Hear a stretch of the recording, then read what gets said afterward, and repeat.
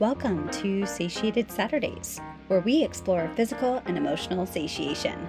I'm your host, Stephanie Mara Fox, your somatic nutritional counselor. My husband and I bought an Airstream over a year ago. Right now, we're on our second trip driving across the United States. So far, we have driven through Montana, Colorado, Kansas, Missouri, Kentucky, North Carolina, Maryland, New York, and Vermont. Next up is Massachusetts and Connecticut. We have been on the road for about a month now and currently seeing some amazing fall foliage on the East Coast. Every time we have hit the road, others keep telling me to do an episode about eating while traveling. When you look up these kinds of articles, they all say about the same thing. Plan ahead. Look up menus to be able to choose the quote-unquote healthiest options. Pack whole food snacks, yada, yada, yada. Sometimes these suggestions are doable, and sometimes they simply are not. So I wanted to offer something a bit more basic of what might actually feel doable and honor you, the eater, that is always doing the best you can to nourish your body. And that best may also mean just satiating your physical hunger with whatever is available. Let's dive into 3 unexpected eating on the road guidelines, not rules. 1. Food is food. Eat consistently. When you're super hungry on the road, eating any food that can support your body in continuing to stay focused, especially while driving, is good enough. There are a lot of suggestions out there on the best way to eat healthy on the road, and sometimes those strategies are just not possible for a bunch of different reasons, like location of where you are, when your hunger arises, what is available, and how much planning ahead was possible. In those moments, it's better to eat and nourish your body with anything than to forego eating and risk getting dizzy and disoriented from low blood sugar, especially when you're driving many hours in the day. This includes satiating your physical body consistently throughout the day, which may look like eating about every 4-ish hours. Your body still needs food to function, regardless of how much you may be sitting down due to your travel schedule.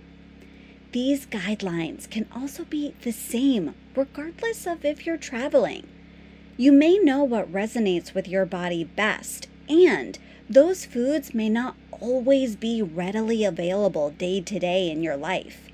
Yes, you can plan ahead, and knowing that you can trust your body to digest and assimilate any food you put in can be an important step on a food and body healing journey. This way, you deeply know whatever food situation you find yourself in, you will be able to navigate that moment with ease. 2. Include all macronutrients. Your macronutrients include protein, fat, and carbohydrates. Each macronutrient plays an important role in the optimal functioning of your body. The balance of these macronutrients will be unique to you and what supports your body best. It can be stabilizing to your body to include every single macronutrient that includes the demonized carbohydrates at every meal and snack. This can be a guiding light when traveling to ensure meals feel satiating so that when you're driving, getting out for a hike, going on an adventure, you know you have nourished your body adequately to get out and be on the go. Having these balanced meals will stabilize blood sugar levels so that when unexpected events happen on the road, which they do happen, they are much easier to navigate because the body feels grounded by getting what it needs nutritionally. 3. Enjoy simplicity. In the Airstream, we have a small 2 stove top burner that works off of propane. we end up cooking very simple one-pot meals for ease. This change is actually wonderful and welcomed.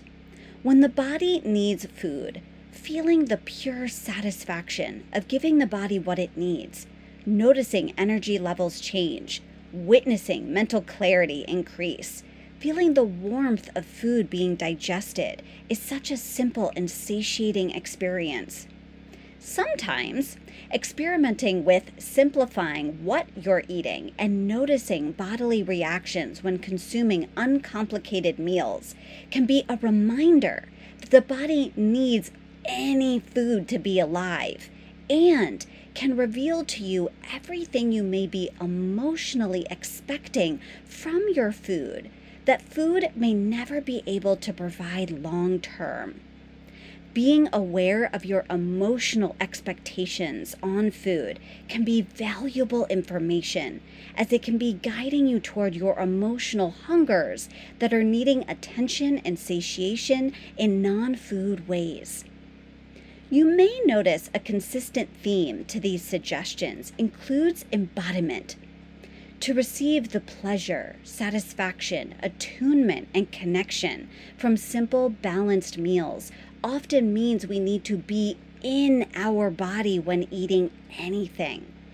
Traveling can sometimes feel like a disembodying experience, from planning to being in different environments to navigating unexpected situations. Meals on any adventure can be approached as a reminder that you are safe no matter where you are. Whether you're home, on the road, in the car, on a plane, in a different state, you continue to eat again and again, day after day. Eating can provide a sense of safety that wherever you are in the world, you are all right and alive in a body that has needs that you're honoring at each meal. Thanks so much for tuning in this week.